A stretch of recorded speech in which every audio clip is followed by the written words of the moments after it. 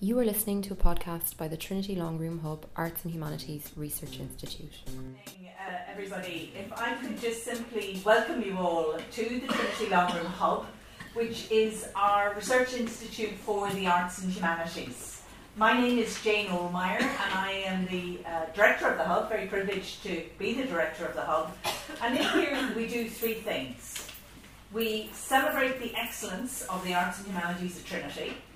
We promote multi and interdisciplinarity. And the third thing we do is we have a very dynamic public humanities programme, and we really work hard, if you want, to bring the insights from the arts and humanities to a wider community.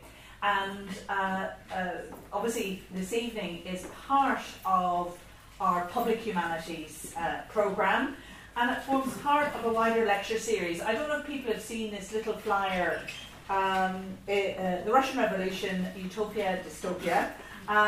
We've got a whole series of events throughout the course of the year to commemorate one of the most significant revolutions in world history, the Russian Revolution, and tonight is the kick-off of that.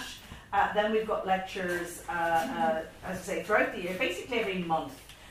We've got James Ryan from Cardiff on the 2nd of November, Stephen Smith from Oxford on the 6th of December, Emma O'Connor on the 22nd of January, and then 14th of February, nice way to celebrate Valentine's, Justin Doherty probably well known to you all of this parish. And then the final event will be in March with Aristia Kulik and Molly Pucci, again of Trinity. So we hope that you'll come to all of these events. I know Sarah's trying to get everybody a programme. I think we could probably get some more printed, because it really is lovely to see so many people here. So apart from that welcome, there's a hand at the back. Does that mean you're looking for a programme? Yes, we'll get more printed, so don't worry. Is somebody doing that, or you're just trying to share them? No, we're sharing them at the moment. Oh, we're sharing them at the moment, but we can get more printed if you want that, Sarah. Well, if they're going to join in the singing, we're going to need a few more to be printed. And there's more people coming in, so why don't we get a few more printed, and that way everybody has access to one. That's great. It's fabulous. It's great there's so many people here.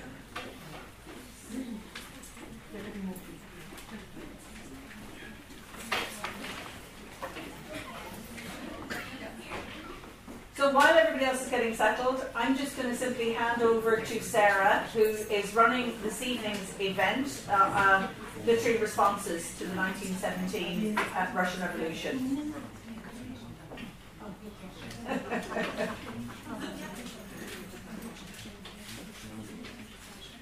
All right, folks, let's have a great evening, and Sarah, have great fun. Over to you. Thank you very much. Enjoy.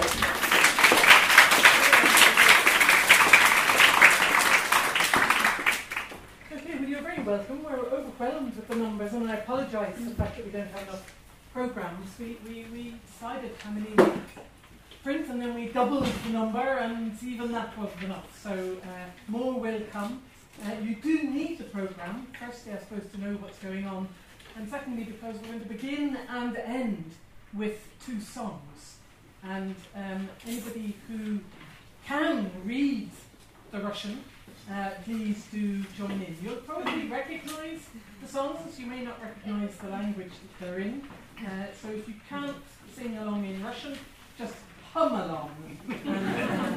To increase the volume, particularly with the last, the Internationale, which is what we're going to end with, which I'm sure you all know, and we'll try and get the volume up to an impressive level of depth. So we selected prose and verse readings. For the main part, we're not going to introduce them. The reader will just stand up. The readers are interspersed amongst the audience to try and create a sense of their voices coming out of the crowd. And I will try and make sure that they all have mics when they're reading, once the mic situation has been resolved. So we're going to start with a song. During the revolutionaries sang two songs. They sang the Russian version of a Polish socialist revolutionary song called Warszawianka, and they sang the French national anthem, the Marseillaise.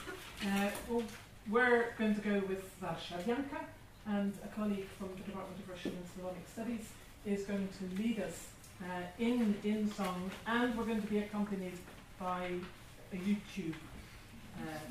And here it is. During the readings, then there will also be. Oh, sorry, my reading. My reading has gone round. Yeah.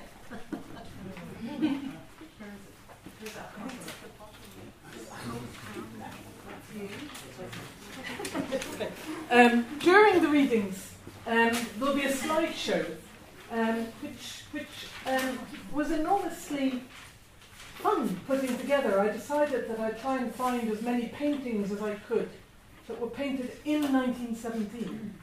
And as I did this exercise, I was intrigued at the kind of range of styles and the range of themes that people were being exercised by in this year of revolutions. So the slideshow will just continue on the loop, and you can kind of concentrate when you want to concentrate and then click out when you don't want to. So I'm going to hand over now to Dimitar, who's going to lead us in singing Warszawianka. Do you want us to sing as well? Yes, I do. Anyone who can sing, please sing.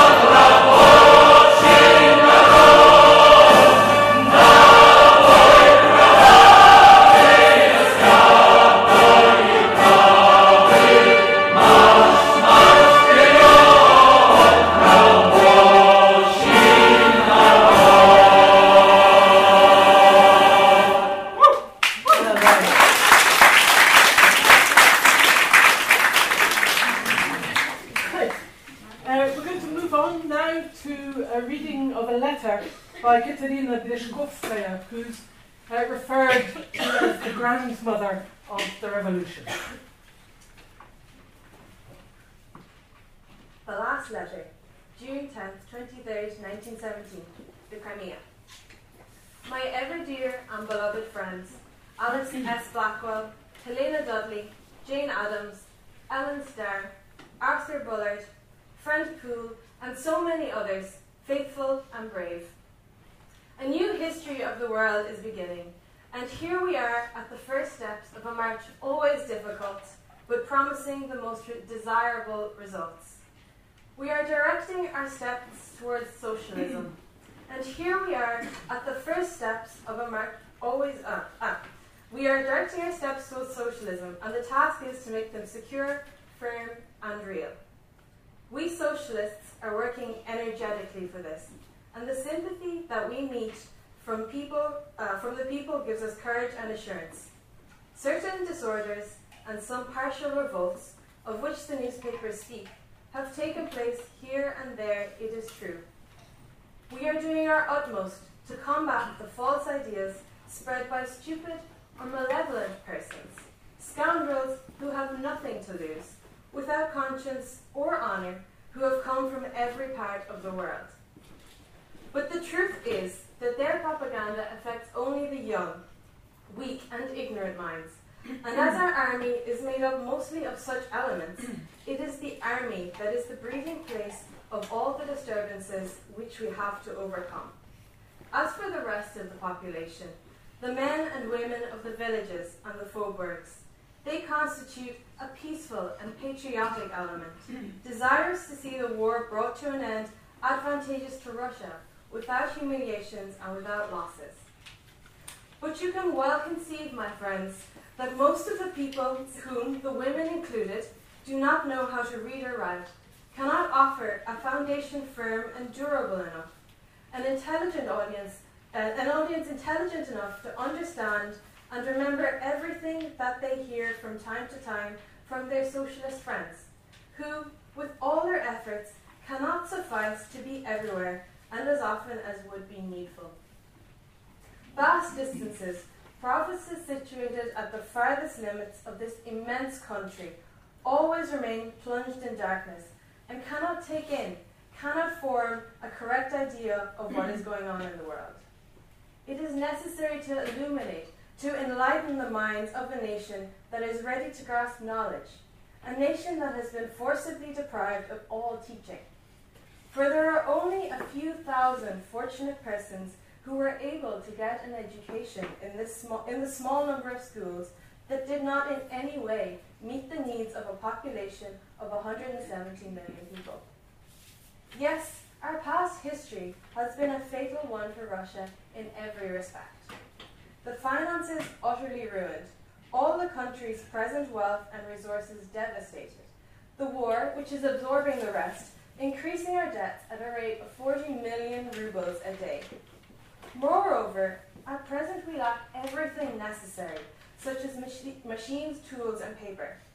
We have everything to repair, not only to meet the present situation, but with a view to the future of our nation, which is capable of taking an active part in the upbuilding of the civilization of the world. The new history must make all the nations members of one family.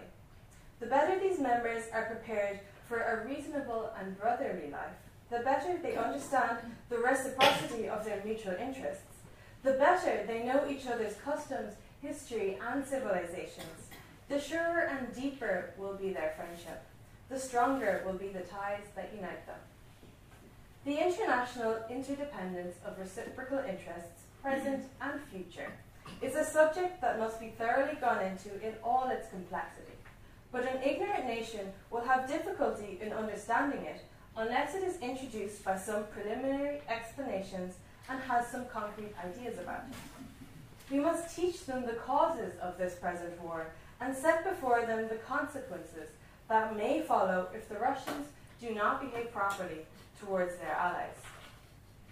My friends and I are doing our utmost to furnish the country with the necessary literature to organize groups of intelligent women and men ready to go among the masses, to enlighten them and to instruct them. Women, men, youths, even old people.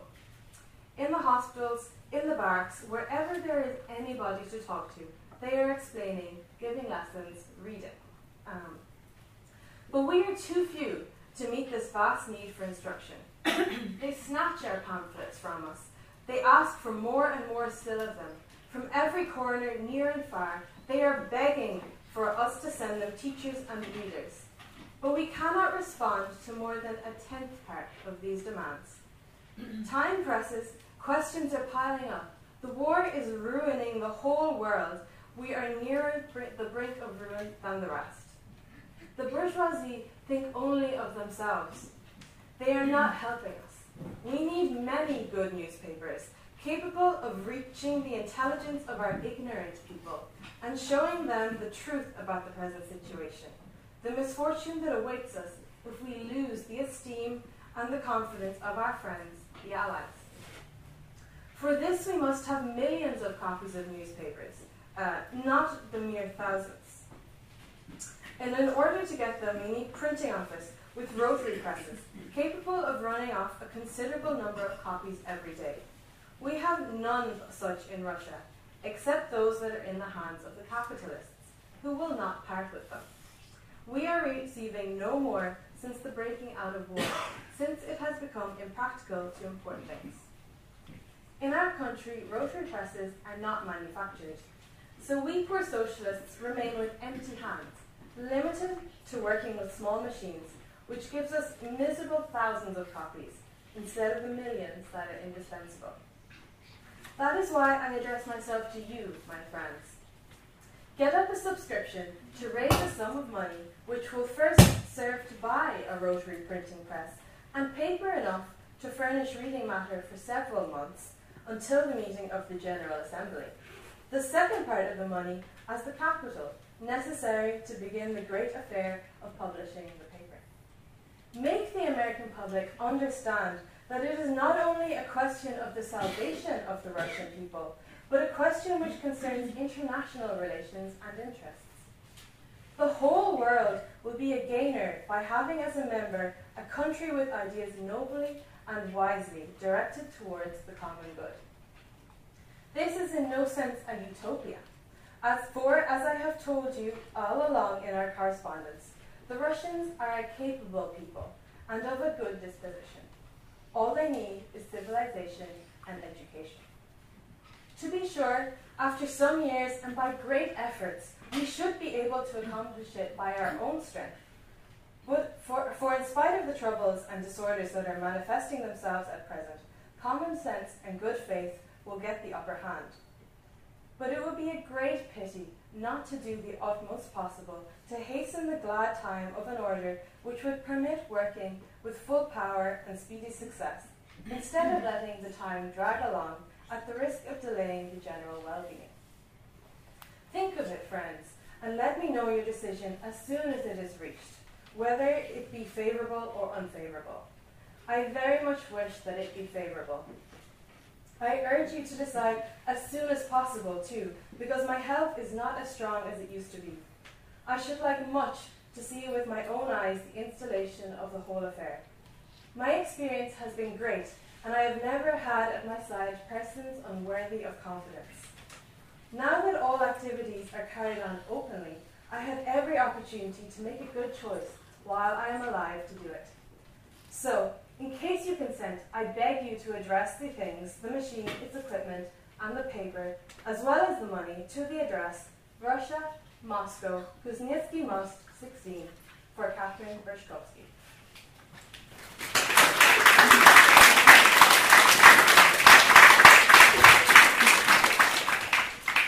Anna Akhmatova, 1917. Когда в тоске самоубийства народ костей немецких ждал, и дух суровой византийства от русской церкви отлетал, когда Приневская столица забыв величие свое, как опоневшая блудница, не знала, кто берет ее. Мне голос был, он звал утешно, он говорил: иди сюда, оставь свой край, глухой и грешный, оставь Россию навсегда. Я кровь от рук твоих отмою, из сердца выну черный стыд. Я новым именем покрою боль поражений и обид. Но равнодушно и спокойно руками я замкнула слух, чтоб этой речью недостойной не осквернился скорбный дух. Translation.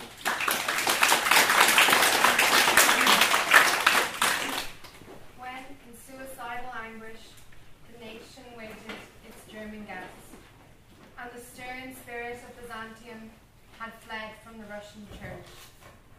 When the capital, by the Neva, forgetting her greatness, like a drunken prostitute, did not know who would take her next, a voice came to me. It told, comforting me. It said, "Come here. Leave your deaf and sinful land. Leave Russia forever.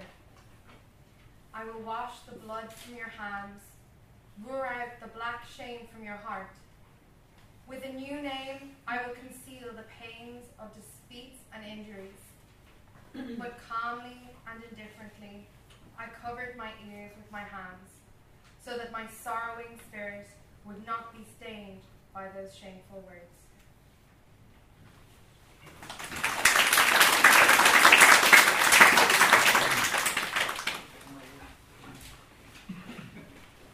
Marina Tsvetaeva, 25 years old, she spent the entire year of 1917 pregnant and nursing her newborn baby.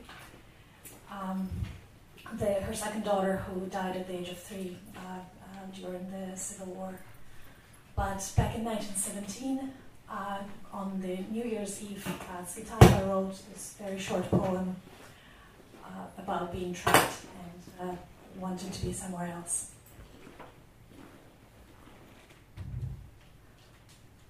Новый год я встретила одна. Я, богатая, была бедна. Я, крылатая, была проклятой. Где-то было много-много сжатых рук и много старого вина. А крылатая была проклятой, а единая была одна, как луна одна в глазу окна.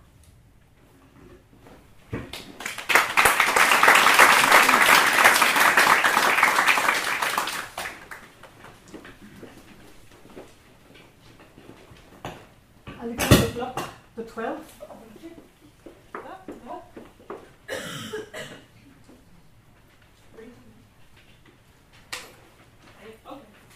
Alexander Bloch was a famous symbolist poet, one of the great voices of the Silver Age of Russian literature, and this is his response written in 1918. It's an epic poem, but we'll be reading just some extracts from it. It's called 12. Black night, white snow, the wind, impossible to stay on your feet. The wind blowing across God's world. The wind swirls round the clean white snow. Underneath the snow there's ice. It's slick, it's hard. Pedestrians slip. Oops, too bad. From building to building stretches a cable. On the cable's a placard. All power to the Constituent Assembly. An old woman keens and weeps beneath it. She just can't understand what it means by such a huge scrap of cloth for such a placard. It would make so many foot wraps for the boys. So many are without clothes or shoes. The old woman, hen-like, manages somehow to scramble over the snowbank. Oh, Holy Mother of God, our protectress! Oh, these Bolsheviks will put me in the grave!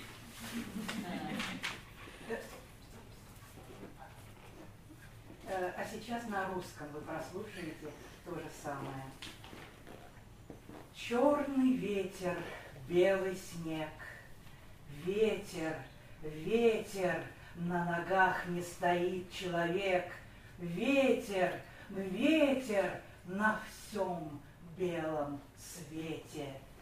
Завивает ветер белый снежок, под снежком ледок, скользко, тяжко, всякий ходок скользит. Ах, бедняжка! От здания к зданию протянут канат. Канат, на канате плакат. Вся власть учредительному собранию. Старушка убивается, плачет, не так никак не поймет, что значит, за что такой плакат, такой огромный лоскут. Сколько бы вышло портянок для ребят, и всякий раздет, разут. Старушка, как курица, кой-как переметнулась через сугроб. Ой, матушка-заступница! Ой, большевики загонят в гроб.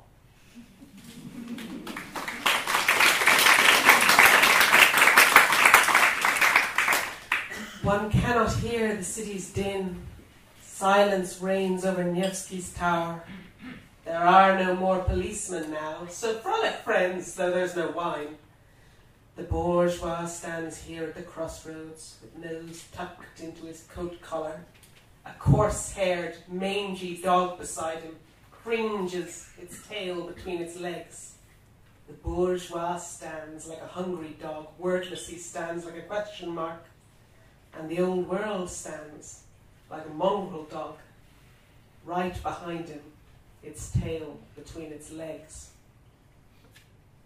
На русском. Не слышно шуму городского, над Невской башней тишина. И больше нет городового. Гуляй, ребята, без вина. Стоит буржуй на перекрестке, и воротник упрятал нос, а рядом жмется шерстью жесткой, поджавший хвост паршивый пес. Стоит буржуй, как пес голодный, стоит безмолвный, как вопрос. И старый мир, как пес безродный, стоит за ним, поджавший хвост.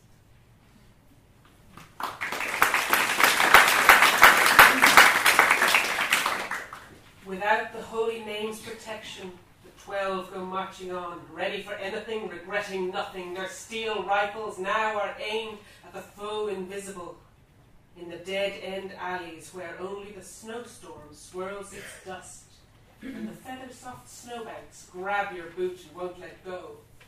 Their red flag strikes the watchful eye. One can hear their measured pace. Soon will wake the mortal foe, and the blizzard dusts their eyes, days and nights without reprieve. Forward, forward, working people. И идут без имени святого все 12 вдаль. Ко всему готовы, ничего не жаль. Их винтовочки стальные на незримого врага. В переулочке глухие, где одна пылит пурга. Да в сугробы пуховые не утонешь сапога, не утянешь сапога. В очи бьется красный флаг, раздается мерный шаг. Вот проснется лютый враг, и вьюга пылит им в очи дни и ночи напролет. Вперед, вперед, рабочий народ! So they march with sovereign tread, a Behind them limps the hungry dog, and wrapped in wild snow at their head, carrying a blood-red flag. Soft-footed where the blizzard swirls, invulnerable where bullets crossed, crowned with a crown of snowflake pearls, a flowery diadem of frost. Ahead of them goes Jesus Christ. Так идут державным шагом, позади голодный пес, впереди с кровавым флагом, и за вьюгой невидим, и от пули невредим. Нежной поступью надвьюжной, снежной россыпью жемчужной, в белом венчике из роз впереди Иисус Христос.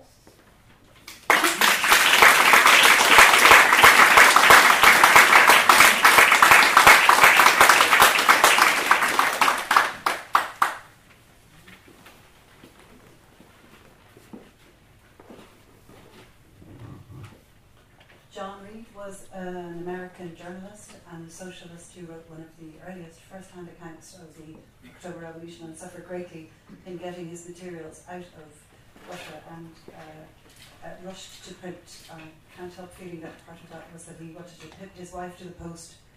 She produced her own publication sometime later. This is from 10 Days That Shook the World. September and October are the worst months of the Russian year, especially the Petrograd year. Under dull grey skies in the shortening days, the rain fell drenching, incessant. The mud underfoot was deep, slippery and clinging, tracked everywhere by heavy boots, and worse than usual because of the complete breakdown of the municipal administration.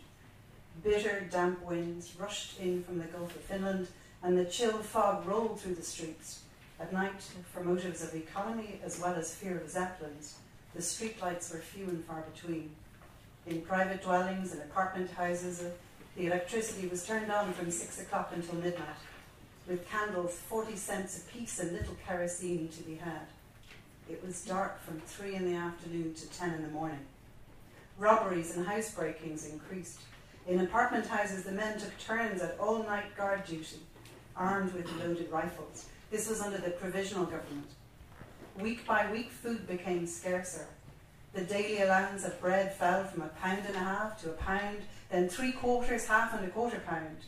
Towards the end, there was a week without any bread at all. Sugar, one was entitled to at the rate of £2 a month if one could get it at all, which was seldom. A bar of chocolate or a pound of tasteless candy cost anywhere from 7 to 10 rubles, at least $1. There was milk for about half the babies in the city. Most hotels and private houses never saw it for months. In the fruit season, apples and pears sold for a little less than ₹1 apiece on the street corner. For milk and bread and sugar and tobacco, one had to stand in queue long hours in the chill rain. Coming home from an all-night night meeting, I have seen the Khvost beginning to form before dawn, mostly women, some with babies in their arms. Carlyle, in his French Revolution, has described the French people as distinguished above all others by their faculty of standing in queue. Russia had accustomed herself to this practice, begun in the reign of Nicholas the Blessed as long ago as 1915, and from then continued intermittently until the summer of 1917, when it settled down as the regular order of things. Think of the poorly clad people standing on the iron-white streets of Petrograd whole days in the Russian winter. I have listened in the bread lines, hearing the bitter, acrid note of discontent, which from time to time burst up through the miraculous good nature of the Russian crowd. Of course, all the theatres were going every night, including Sundays. Karsavina appeared in a new ballet at the Mariinsky. All dance-loving Russia came to see her. Chelyabin was singing at the Alexandrinsky. They were reviving Meyerhold's production of Tolstoy's Death of Ivan the Terrible, and at that performance I remember noticing a student of the Imperial School of Pages in his dress uniform who stood up correctly between the acts and faced the empty imperial box with its eagles all erased. the Krivaya Zerkala staged a sumptuous version of Schnitzler's Reigen. Although the Hermitage and other picture galleries had been evacuated to Moscow, there were weekly exhibitions of paintings. Hordes of the female intelligentsia went to hear lectures on art, literature, and the easy philosophies. It was a particularly active season for the Theosophists. And the Salvation Army, admitted to Russia for the first time in history, plastered the walls with announcements of gospel meetings, which amused and astounded Russian audiences. As in all such times, the petty conventional life of the city went on, ignoring the revolution as much as possible. The poets made verses, but not about the revolution. The realistic painters painted scenes from medieval history, anything but the revolution. Young ladies from the provinces came up to the capital to learn French and cultivate their voices. And the gay young beautiful officers wore their gold-trimmed crimson bashiki and their elaborate Caucasian swords around the hotel lobbies. The ladies at the minor bureaucratic set took tea with one another in the afternoon, carrying each her little gold or silver or jewelled sugar box and half a loaf of bread in her muff, and wished the Tsar were back, or that the Germans would come, or anything that would solve the servant problem. The daughter of a friend of mine came home one afternoon in hysterics because the woman streetcar conductor had called her comrade. All around them, great Russia was in travail, bearing a new world. The servants one used to treat like animals and pay next to nothing were getting independent. A pair of shoes cost more than 100 rubles, and as wages averaged about 35 rubles a month, the servants refused to stand in queue and wear out their shoes. But more than that, in the new Russia, every man and woman could vote. There were working class newspapers saying new and startling things. There were the Soviets and there were the unions. The izvozchiki, cab drivers, had a union. They were also represented in the Petrograd Soviet. The waiters and hotel servants were organised and refused tips. On the walls of restaurants they put up signs which read, "No tips taken here," or "Just because a man has to make his living waiting on table is no reason to insult him by offering him a tip." At the front, the soldiers fought out their fight with the officers and learned self-government through their committees. In the factories, those unique Russian organizations, the factory shop committees, gained experience and strength and a realization of their historical mission by combat with the old order. All Russia was learning to read, and reading politics, economics, history, because the people wanted to know. In every city, in most towns, along the front, each political faction had its newspaper, sometimes several. Hundreds of thousands of pamphlets were distributed by thousands of organizations and poured into the armies, the villages, the factories, the streets. The thirst for education, so long thwarted, burst with the revolution into a frenzy of expression. From Smolny Institute alone, the first 6 months went out every day tons, carloads, trainloads of literature, saturating the land. Russia absorbed reading matter like hot sand drinks water, insatiable. And it was not fables, falsified history, diluted religion, and the cheap fiction that corrupts, but social and economic theories, philosophy, the works of Tolstoy, Gogol, and Gorky. Then the talk, besides which Carlyle's flood of French speech was a mere trickle. Lectures, debates, speeches in theatres, circuses, schoolhouses, clubs, Soviet meeting rooms, union headquarters, barracks, meetings in the trenches at the front, in village squares, in factories, but a marvellous sight to see Putilovsky Zavod, the Putilov factory, pour out its 40,000 to listen to social democrats, socialist revolutionaries, anarchists, anybody, whatever they had to say, as long as they could talk. For months in Petrograd and all over Russia, every street corner was a public tribune. In railway trains, streetcars, always the spurting of an impromptu debate everywhere. And the all-Russian conferences and congresses, drawing together the men of 2 continents, conventions of Soviets, of cooperatives, zemstvos, nationalities, priests, peasants, political parties. the Democratic Conference, the Moscow Conference, the Council of the Russian Republic. There were always 3 or 4 conventions going on in Petrograd. At every meeting, attempts to limit the time of speakers voted down, and every man free to express the thought that was in him.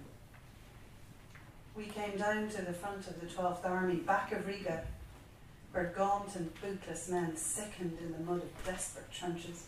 And when they saw us, they started up with their pinched faces and the flesh showing glued through their torn clothing, demanding eagerly, "Did you bring anything to read?" What though the outward and visible signs of change were many? What though the statue of Catherine the Great before the Alexandrinsky Theatre bore a little red flag in its hand, and others, somewhat faded, floated from all public buildings, and the imperial monograms and eagles were either torn down or covered up, and in place of the fierce Garadovaya city police, a mild-mannered and unarmed citizen militia patrolled the streets. Still, there were many quaint anachronisms. For example, Peter the Great's Tabla Rangov, table of ranks, which he riveted upon Russia with an iron hand, still held sway. Almost everybody from the schoolboy up wore his prescribed uniform, with the insignia of the emperor on button and shoulder strap.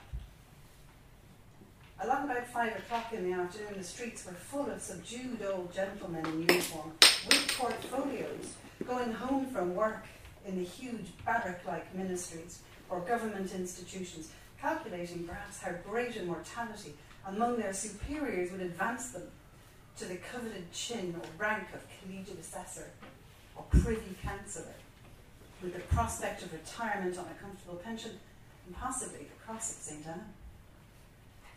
There is the story of Senator Sokolov, who, in full tide of revolution, came to a meeting of the Senate one day in civilian clothes and was not admitted because he did not wear the prescribed livery of the Tsar's service. It was against this background of a whole nation in ferment and disintegration that the pageant of the rising of the Russian masses unrolled.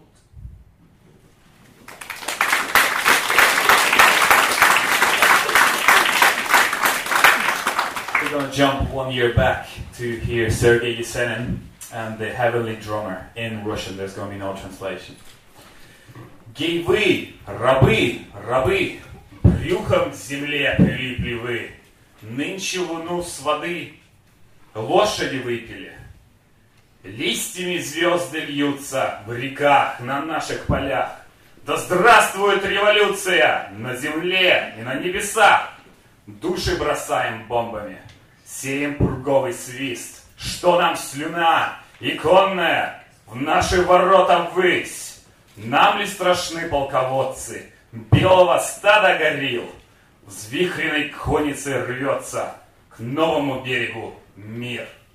Если это солнце, заговори с ними, мы его всей ратью на штыках подымем. Если это месяц, друг их черной силы, мы его с лазури камнями в затылок. Разметем все тучи, все дороги взмесим, бубенцом мы землю к радуге привесим.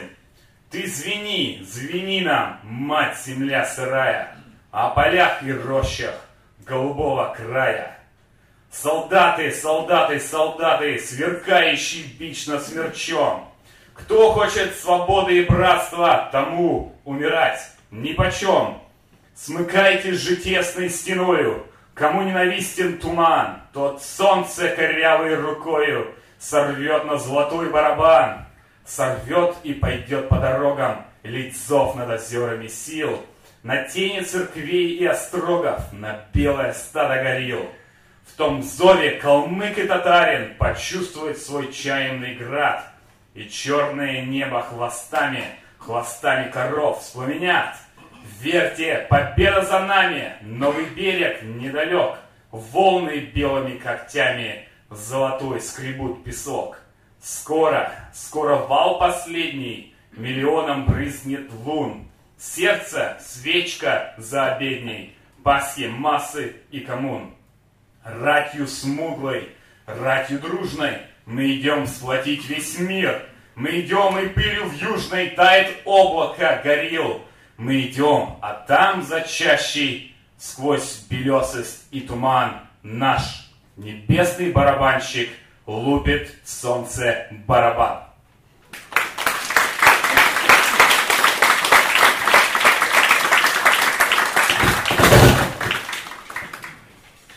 I, Bertrand Russell, entered Soviet Russia on May 11th and recrossed the frontier on June 16th of 1920.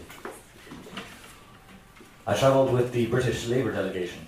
We were conveyed from the frontier to Petrograd, as well as on subsequent journeys, in a special train de luxe covered with mottos about the Soviet social revolution and the proletariat of all countries. We were received everywhere by regiments of soldiers, with the Internationale being played on the regimental band, while civilians stood bareheaded and soldiers at the salute. The first 5 days we spent in Petrograd, the next 11 in Moscow. Soon after my arrival in Moscow, I had an hour's conversation with Lenin in English, which he speaks very well. An interpreter was present, but his services were scarcely required. Lenin's room is very bare. It contains a big desk, some maps on the wall, 2 bookcases, and 1 comfortable chair for visitors, in addition to 2 or 3 hard chairs. It is obvious that he has no love of luxury or even comfort.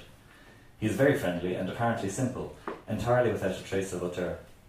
If one met him without knowing who he was, one would not guess that he is possessed of great power, or even that he is in any way eminent.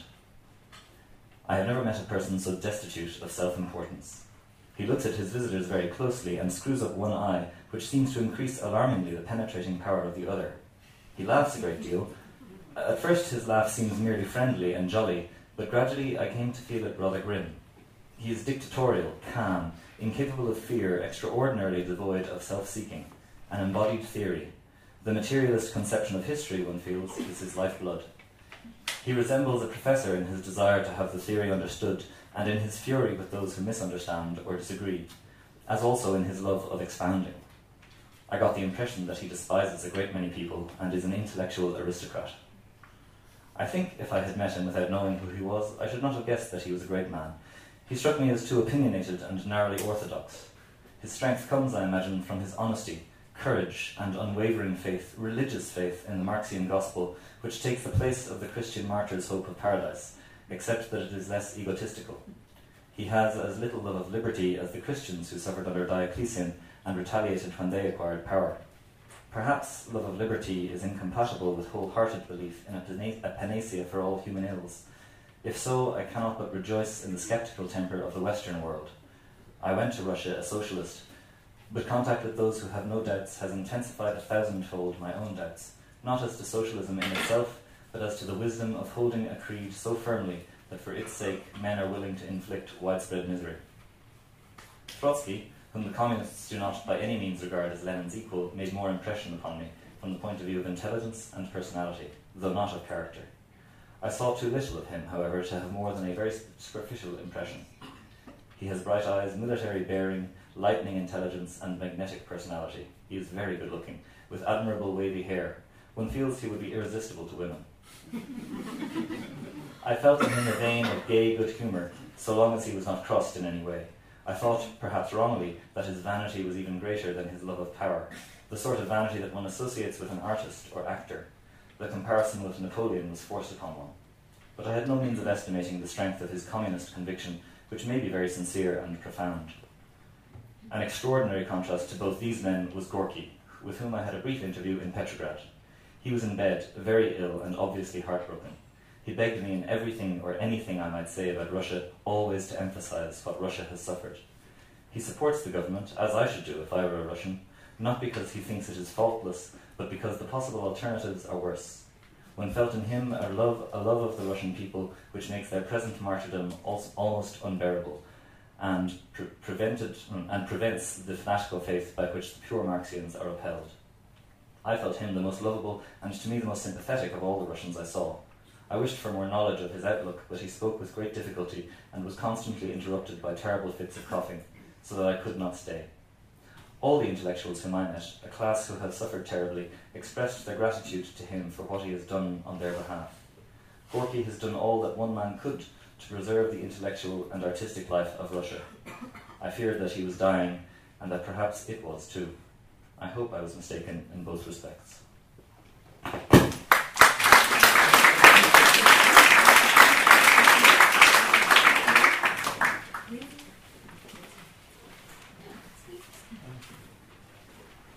to read. Is this one working? Yeah.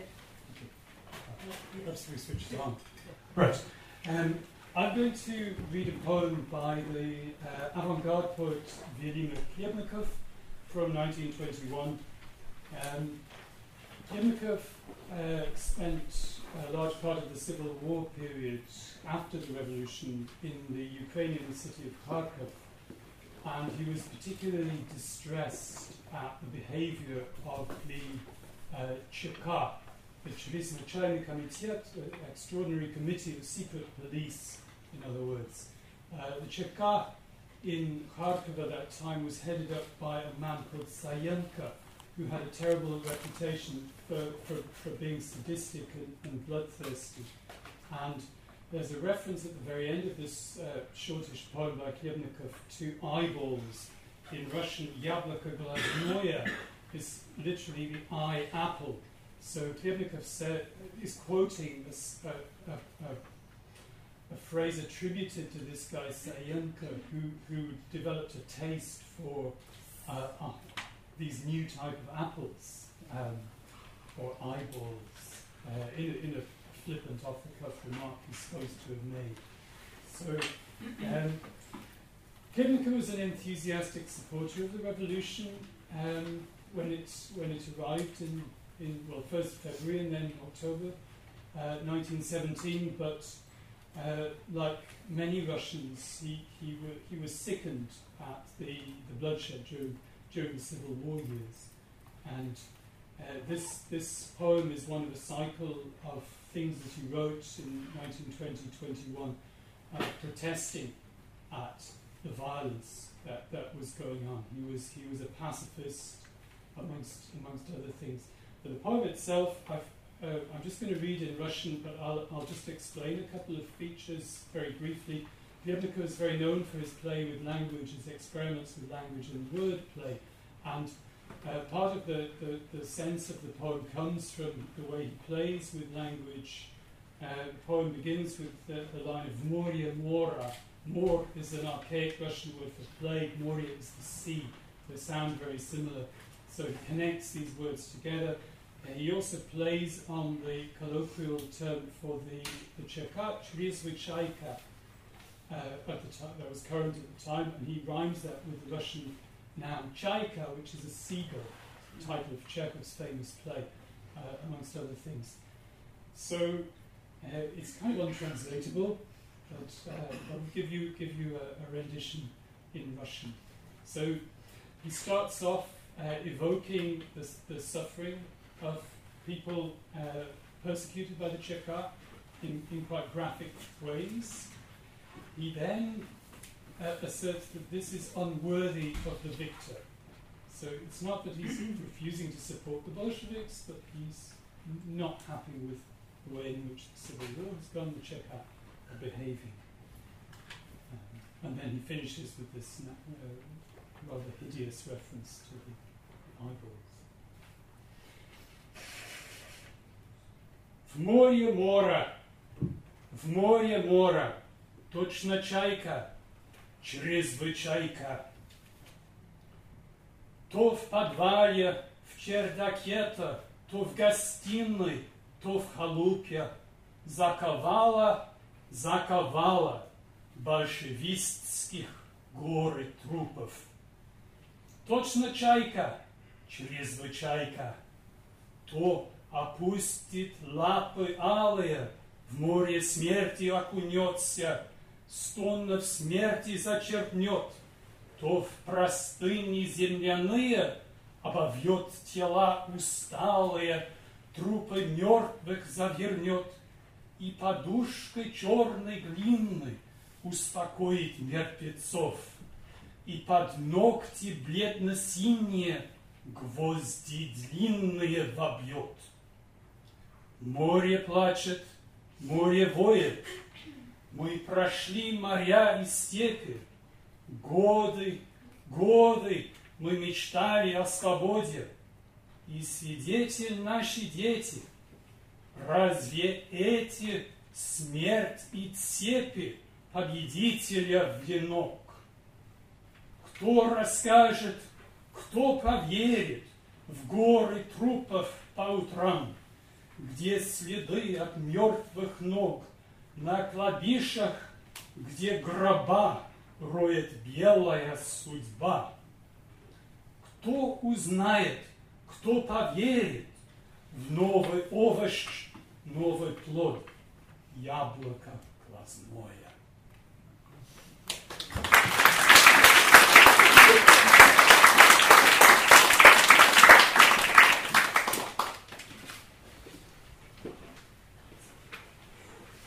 Madame Alexandra Kollontai believes that everything which exalts is good. Being a feminist, she exalts women. She tells women that they are capable of a new freedom, beautiful and unexampled. She is so carried away by her enthusiasm that she is unmindful of how easily wings are broken in this age of steel. But if her inspiration, which aims to lift women to the skies, lifts them only from their knees to their feet, there will be nothing to regret. Civilization, in its snail-like progress, is only stirred to move its occasional inch by the burning desire of those who will it to move a mile. And when faith is pure enough, it does not demand realization. Kollontai is like a sculptor working on some heroic figure of woman and always wondering a little why the slim, uninspired, unmaternal figure of her dreams is forever melting back into a heavy, earthy figure of Eve. As a champion of her sex, she cries to the women of Russia, "Cast off your chains. Do not be slaves to religion, to marriage, to children. Break these old ties. The state is your home. The world is your country." And who are the women she thus extols? They are the women of the factories and the fields, the women who sweep the streets, who scrub, who carry heavy burdens, who plough and weave and drudge. Will they be able to follow her to such heights? By our logic, no, but Kollontai preaches a new logic for Russia. Besides, we must consider just what she means by casting off chains. I've heard her say this all another way, and it did not sound so lofty or impossible. To an individualist, it did not even sound attractive. Last summer, she admonished the Women's Congress in this manner: "We must build a new society in which women are not expected to drudge all day in kitchens. We must have, in Russia, community restaurants, central kitchens, central laundries, institutions which leave the working woman free to devote her evenings to instructive reading or recreation. Only by breaking the domestic yoke will we give women a chance to live a richer, happier and more complete life." The material which Kollontai is so passionately attempting to mould is the peasant mind. It seems to me that the peasant women are naturally slow-moving and stolidly honest, and will accept only as much of Kollontai's philosophy as they find compatible with, or necessary, to the immediate situation, not because they are lacking in spirituality, or they are capable of deep religious fervour, but simply because much of it would be inharmonious and artificial to their normal development. At present, her mission is to awaken them so that they build a truth of their own, which need by no means be a lesser truth than Kollontai's. If she attempts to make them swallow her formula intact, she will certainly fail. If she compromises, as Lenin compromises, and as Kalinin does, she will perform for Russia a never-to-be-forgotten task. Today, everything has been melted down in the crucible of the revolution. The only banner-bearer who counts is the one who will give to the great mass of those emerging into the new day the broad, fundamental things of life.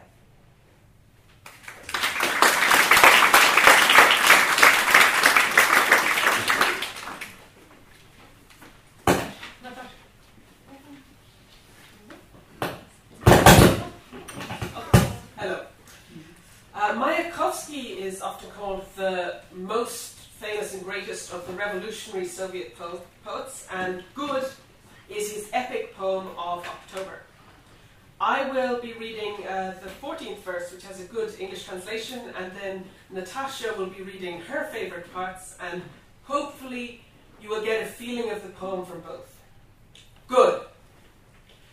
Over those whom sleep eternal claimed, that lean, harsh winter spread a pall. What are words? Words are lame. On the Volga sores I refuse to dwell. Of a string of days I choose to speak, akin to 1,000 others bleak, pushed on by the years. Oarsmen eager, not over fat nor over meagre. If ever something of worth I wrote, it was all the fault of a pair of eyes. Bottomless skies, my beloved's eyes, huge they are, round, dark brown, with a speck of hazel, coal, hot, blazing. The phone's gone stark raving mad, an axe's blunt edge striking the ear. Wham! Round the huge brown eyes' pads, hunger's to blame. Doctor's orders for the eyes to be able to eye the world. Heat the place, put greens on the table by their curly green tails. Behold, I'm holding 2 carrots, crunchy. They're not for my stew, I'm taking them for my sweetheart, for her to munch. Boxes of sweets and flowers freely I handed out, but I recall that those carrots, plus firewood, half a billet, were the most precious gift of all. Thrust under my arm are damp pieces of wood, knobby sticks, eyebrow thick. Face puffy, eyes splits, its malnutrition. Greens and care, eyes clear. Bigger than saucers, they eye the revolution. Easier for me than for most, it's no boast, because I'm Mayakovsky. I sit and chew a fresh piece of horse flesh. The door whines, my kid sister. Oh, hello, Volodya, listen, it's New Year's tomorrow. Got some salt I could borrow? A pinch, wet too. Here, let's divide it in 2. Wading through snow, fighting fear in an oh dear, how I keep on my feet. Olga stumbles along the icy 3-mile-long Presnia Street. Home to salt her potatoes she hastens. Frost walks beside her, grows fierce inches closer, tickles and pinches. Give it me! Is it the salt you're hiding? Home at last and didn't lose it, but how to use it? To her fingers it's frozen fast behind the wall, shuffling feet. Here, wife, we gotta eat! Trade my coat for millet, will ya? Look through the pane, it's snowing again. Snow falls, covering all. Soft its step, yes, and light. Moscow's a cliff, bare and white. Snow lies in banks and drifts of forest. The skeleton clings to the cliff. Daybreak. Into the sky's thick shawl, the sun a louse scrawls. December's late dawn, worn out, shivery, hangs over Moscow like typhus fever. Storm clouds vagrant to fat lands migrate. Wrapped in haze, its chest sticking out, America lies. What is it doing, lapping up coffee and cocoa by the cup into your face? Thick as the snout of a good-sized pig than a round tray rounder. From this hungering land of ours I shout, my love for my land is boundless! You can forget when and where you stuffed your craw and your belly, but the land you hungered with, you can never, as long as you live and breathe, forget.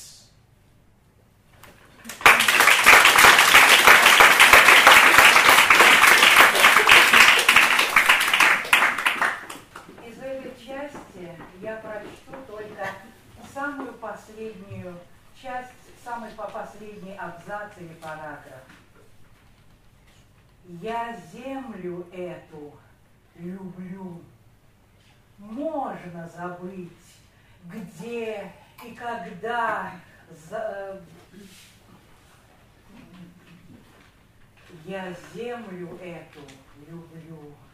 Можно забыть, где и когда пузырь растил и забыть, но землю, с которой вдвоем голодал, нельзя никогда забыть.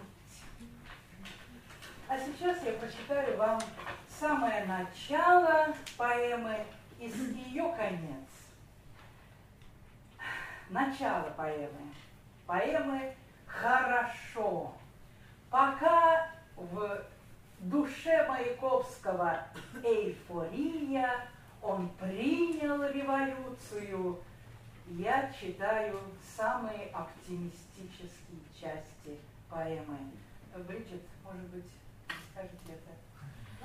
Yes, she will now be reading the beginning and the end that are the most optimistic parts of the poem, and you'll get a feeling for how it sounds in Russian. Время – вещь необычайно длинная. Были времена, прошли былинные. Ни былин, ни эпосов, ни эпопей. Телеграммой лети строфа, воспаленной губой приди и попей из реки по имени Факт. Это время гудит телеграфной струной, это сердце с правдой вдвоем. Это было с бойцами, или страной, или в сердце было моем.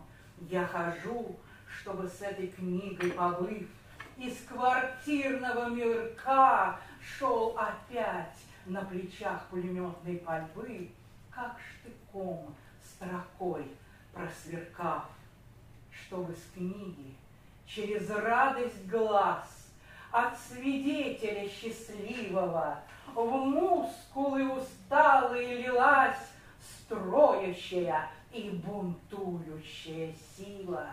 Этот день воспевать никого не наймем, мы распнем карандаш на листе, чтобы шелест страниц, как шелест знамен, над лбами годов шелестел. Это первая часть. И последняя, финал этой поэмы. Республика наша строится, дыбится, другим странам по 100, история пастью гроба. А моя страна, подросток, твори, выдумывай, пробуй, радость прет. Не для вас уделить ли нам жизнь прекрасна и удивительна? Лет до 100 расти нам без старости. Год от года расти нашей бодрости.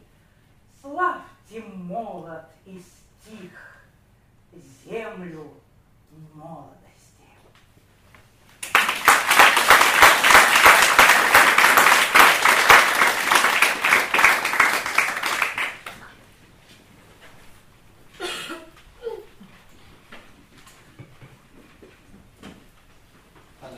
An excerpt from Animal Farm by George Orwell, 1944.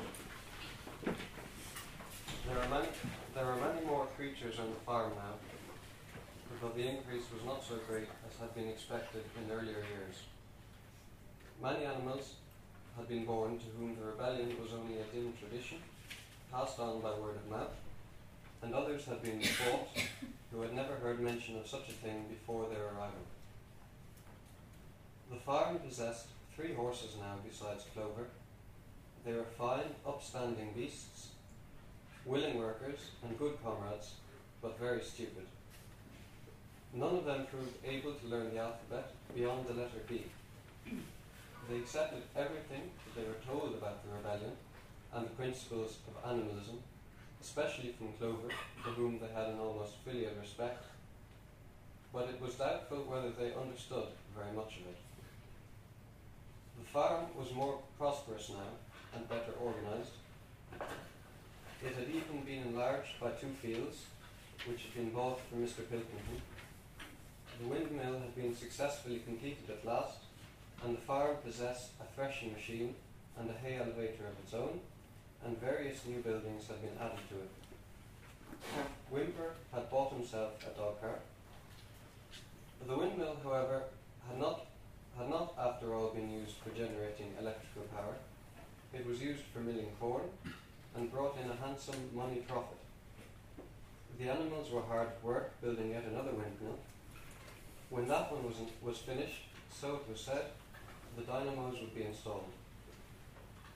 But the luxuries of which Snowball had once taught the animals to dream, the stalls with electric light and hot and cold water, and the 3-day week, were no longer talked about.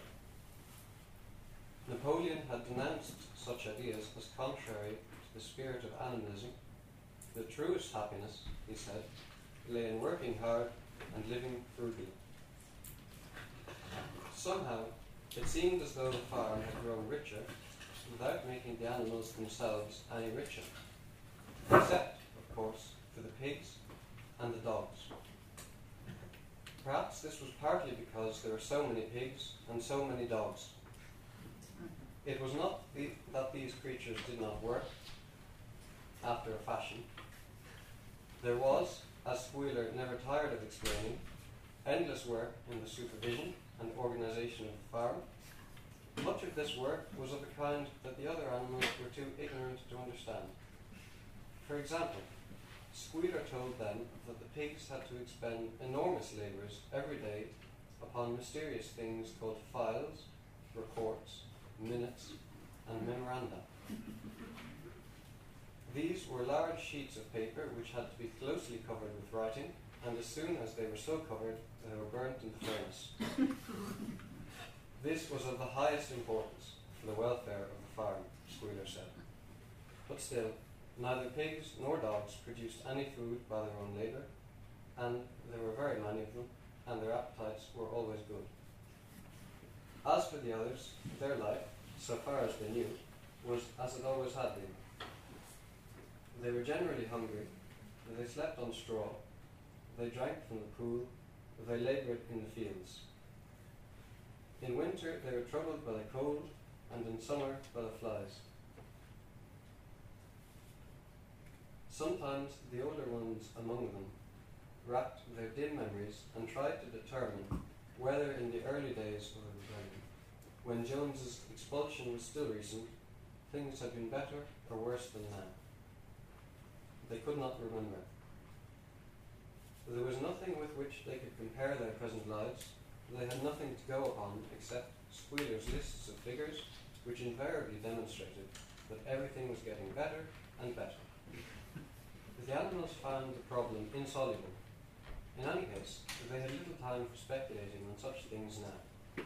Only old Benjamin professed to remember every detail of his long life, and to know that things had never been, nor ever could be, much better or much worse.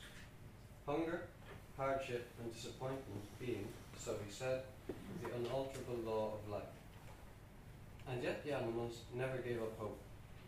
More, they never lost, even for an instant, their sense of honour and privilege in being members of Animal Farm.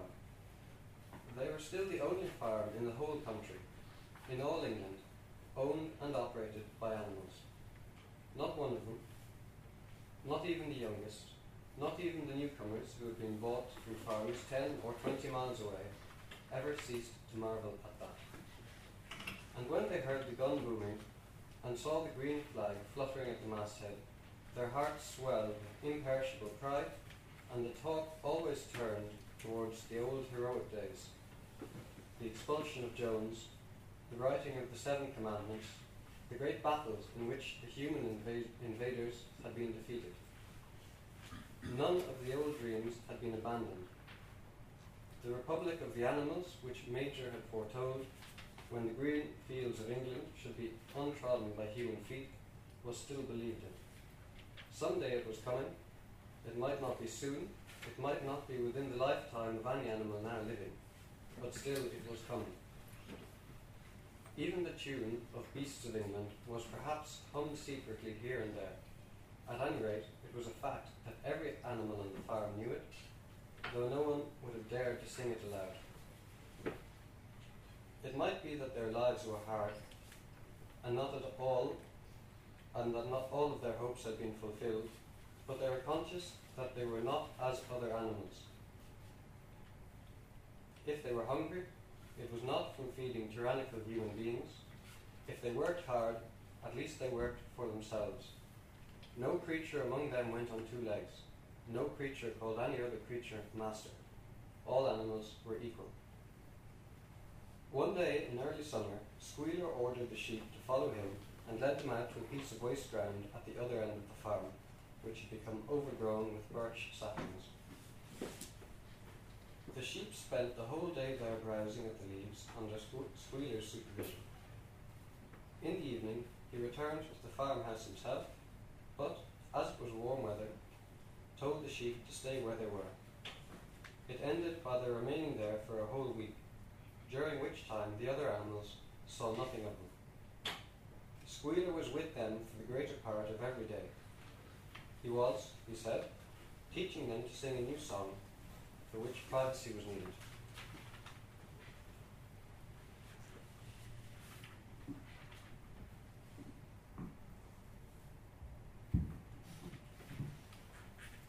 It was just after the sheep had returned, on a pleasant evening, when the animals had finished work and were making their way back to the farm buildings, that the terrified neighing of a horse sounded over the yard. Startled, the animals stopped in their tracks. It was Clover's voice. She neighed again, and all the animals broke into a gallop and rushed into the yard. Then they saw what Clover had seen. It was a pig walking on his hind legs. Yes, it was Squealer. A little awkwardly, as though not quite used to supporting his considerable bulk in that position, but with perfect balance, he was strolling across the yard. And a moment later, out from the door of the farmhouse came a long file of pigs, all walking on their hind legs. Some did it better than others. One or two were even a trifle unsteady, and looked as though they would have liked the support of a stick, but every one of them made his way right round the yard successfully. And finally there was a tremendous baying of dogs, and a shrill crowing from the black cockerel, and out came Napoleon himself, majestically upright, casting haughty glances from side to side, and with his dogs gambolling around him. He carried a whip in his trotter. There was a deadly silence. Amazed, terrified, huddling together, the animals watched the long line of pigs march slowly round the yard. It was as though the world had turned upside down.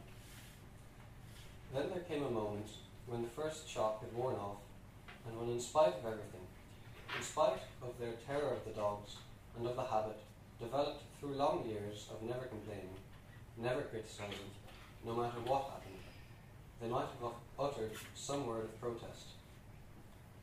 But just at that moment, as though at a signal, all the sheep burst out into a tremendous bleating of 4 legs good, 2 legs better, 4 legs good, 2 legs better, 4 legs good, 2 legs better. It went on for 5 minutes without stopping, and by the time the sheep had quieted down, the chance to utter any protest had passed, for the pigs had marched back into the farmhouse. Benjamin felt a nose nuzzling at his shoulder. He looked round. It was Clover. Her old eyes looked dimmer than ever. Without saying anything, she tugged gently at his mane and led him round to the end of the big bar where the 7 commandments were written. For a minute or two, he stood gazing at the tarred wall with its white lettering. "My sight is failing," she said finally. "Even when I was young, I could not have read what was written there. But it appears to me that that wall looks different. Are the 7 commandments the same as they used to be, Benjamin?" For once Benjamin consented to break his rule, and he read out to her what was written on the wall. There was nothing there now except a single commandment. It ran, "All animals are equal, but some animals are more equal than others."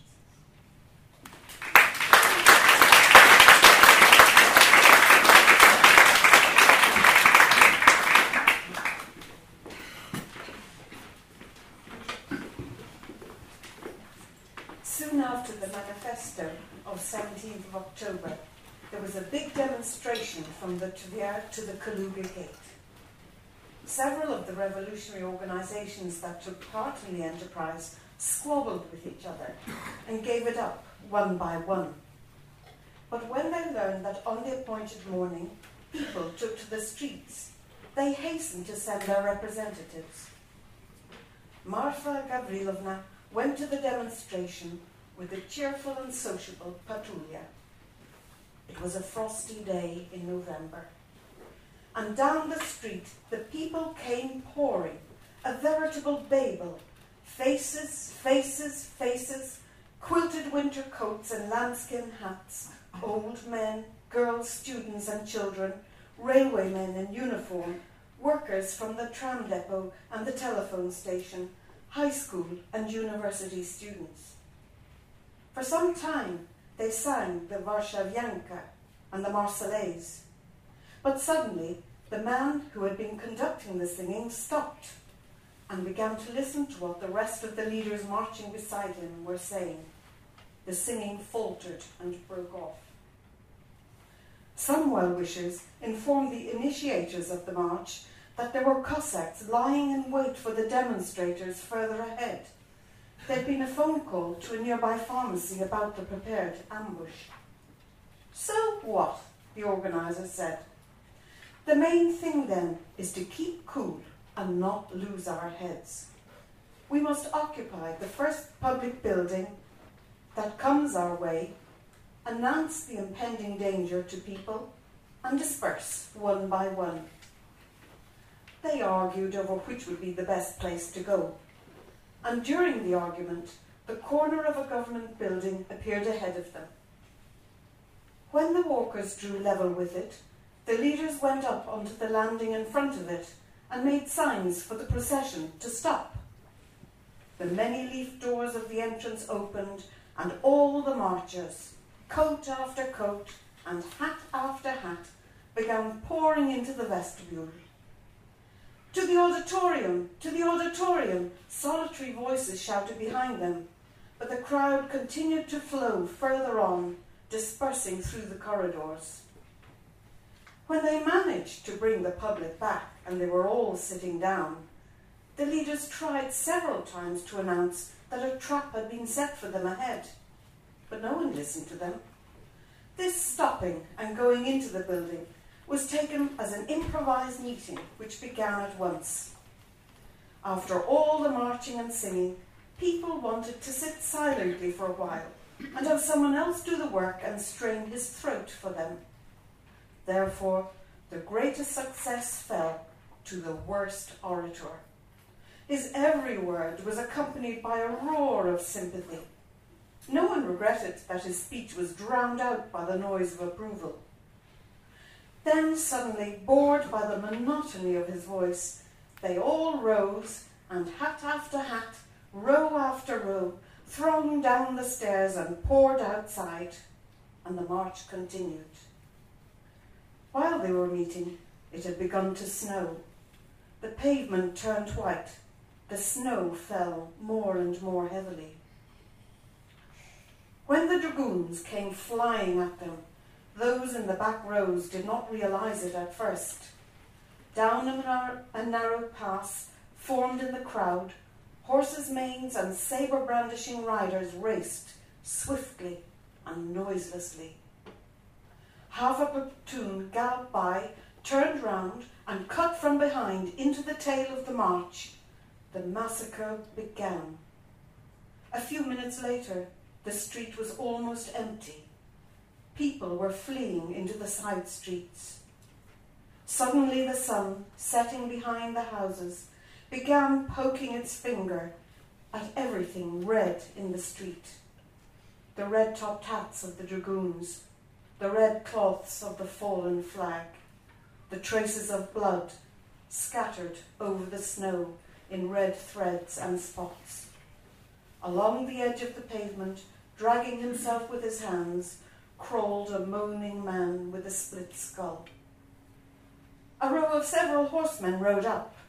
Almost under their feet, Marfa Gavrilovna was rushing about, shouting for the whole street to hear, "Pasha! Patulia!" He'd been walking with her all the while, amusing her with a skillful imitation of the last orator, and had suddenly vanished when the dragoons fell upon them. In the skirmish, Marfa Gavrilovna herself got hit in the back by a whip, and though her thick cotton-quilted coat kept her from feeling the blow, she cursed and shook her fist at the retreating cavalry, indignant that they had dared to lash her, an old woman, with a whip before the eyes of all honest people. Marfa Gavrilovna cast worried glances down both sides of the street.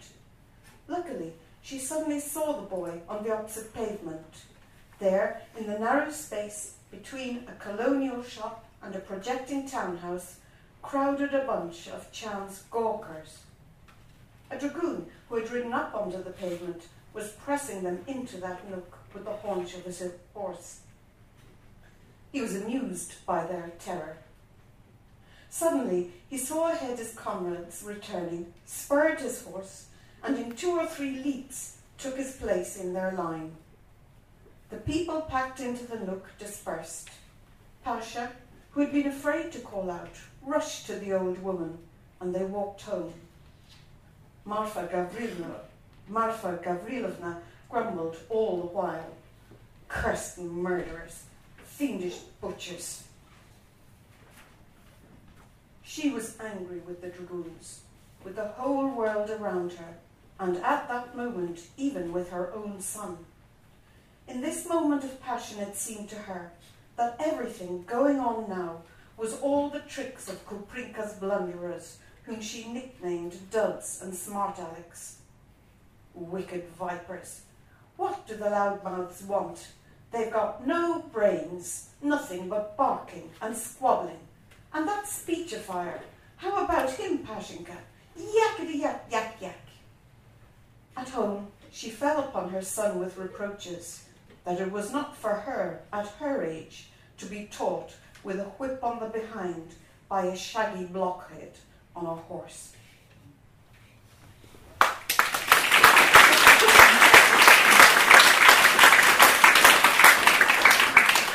We're going to end with the Internationale, but before Connie starts us, and I hope as many of you will join in as possible. It's the back page of the programme, if you're lucky enough to have a programme. Before I ask Connie to lead us in song, I'd like to thank all the participants in this evening's series of readers. They're all colleagues and students, past and present, from the Department of Russian and Slavonic Studies. So I'd like to invite you all to join with me in thanking them all.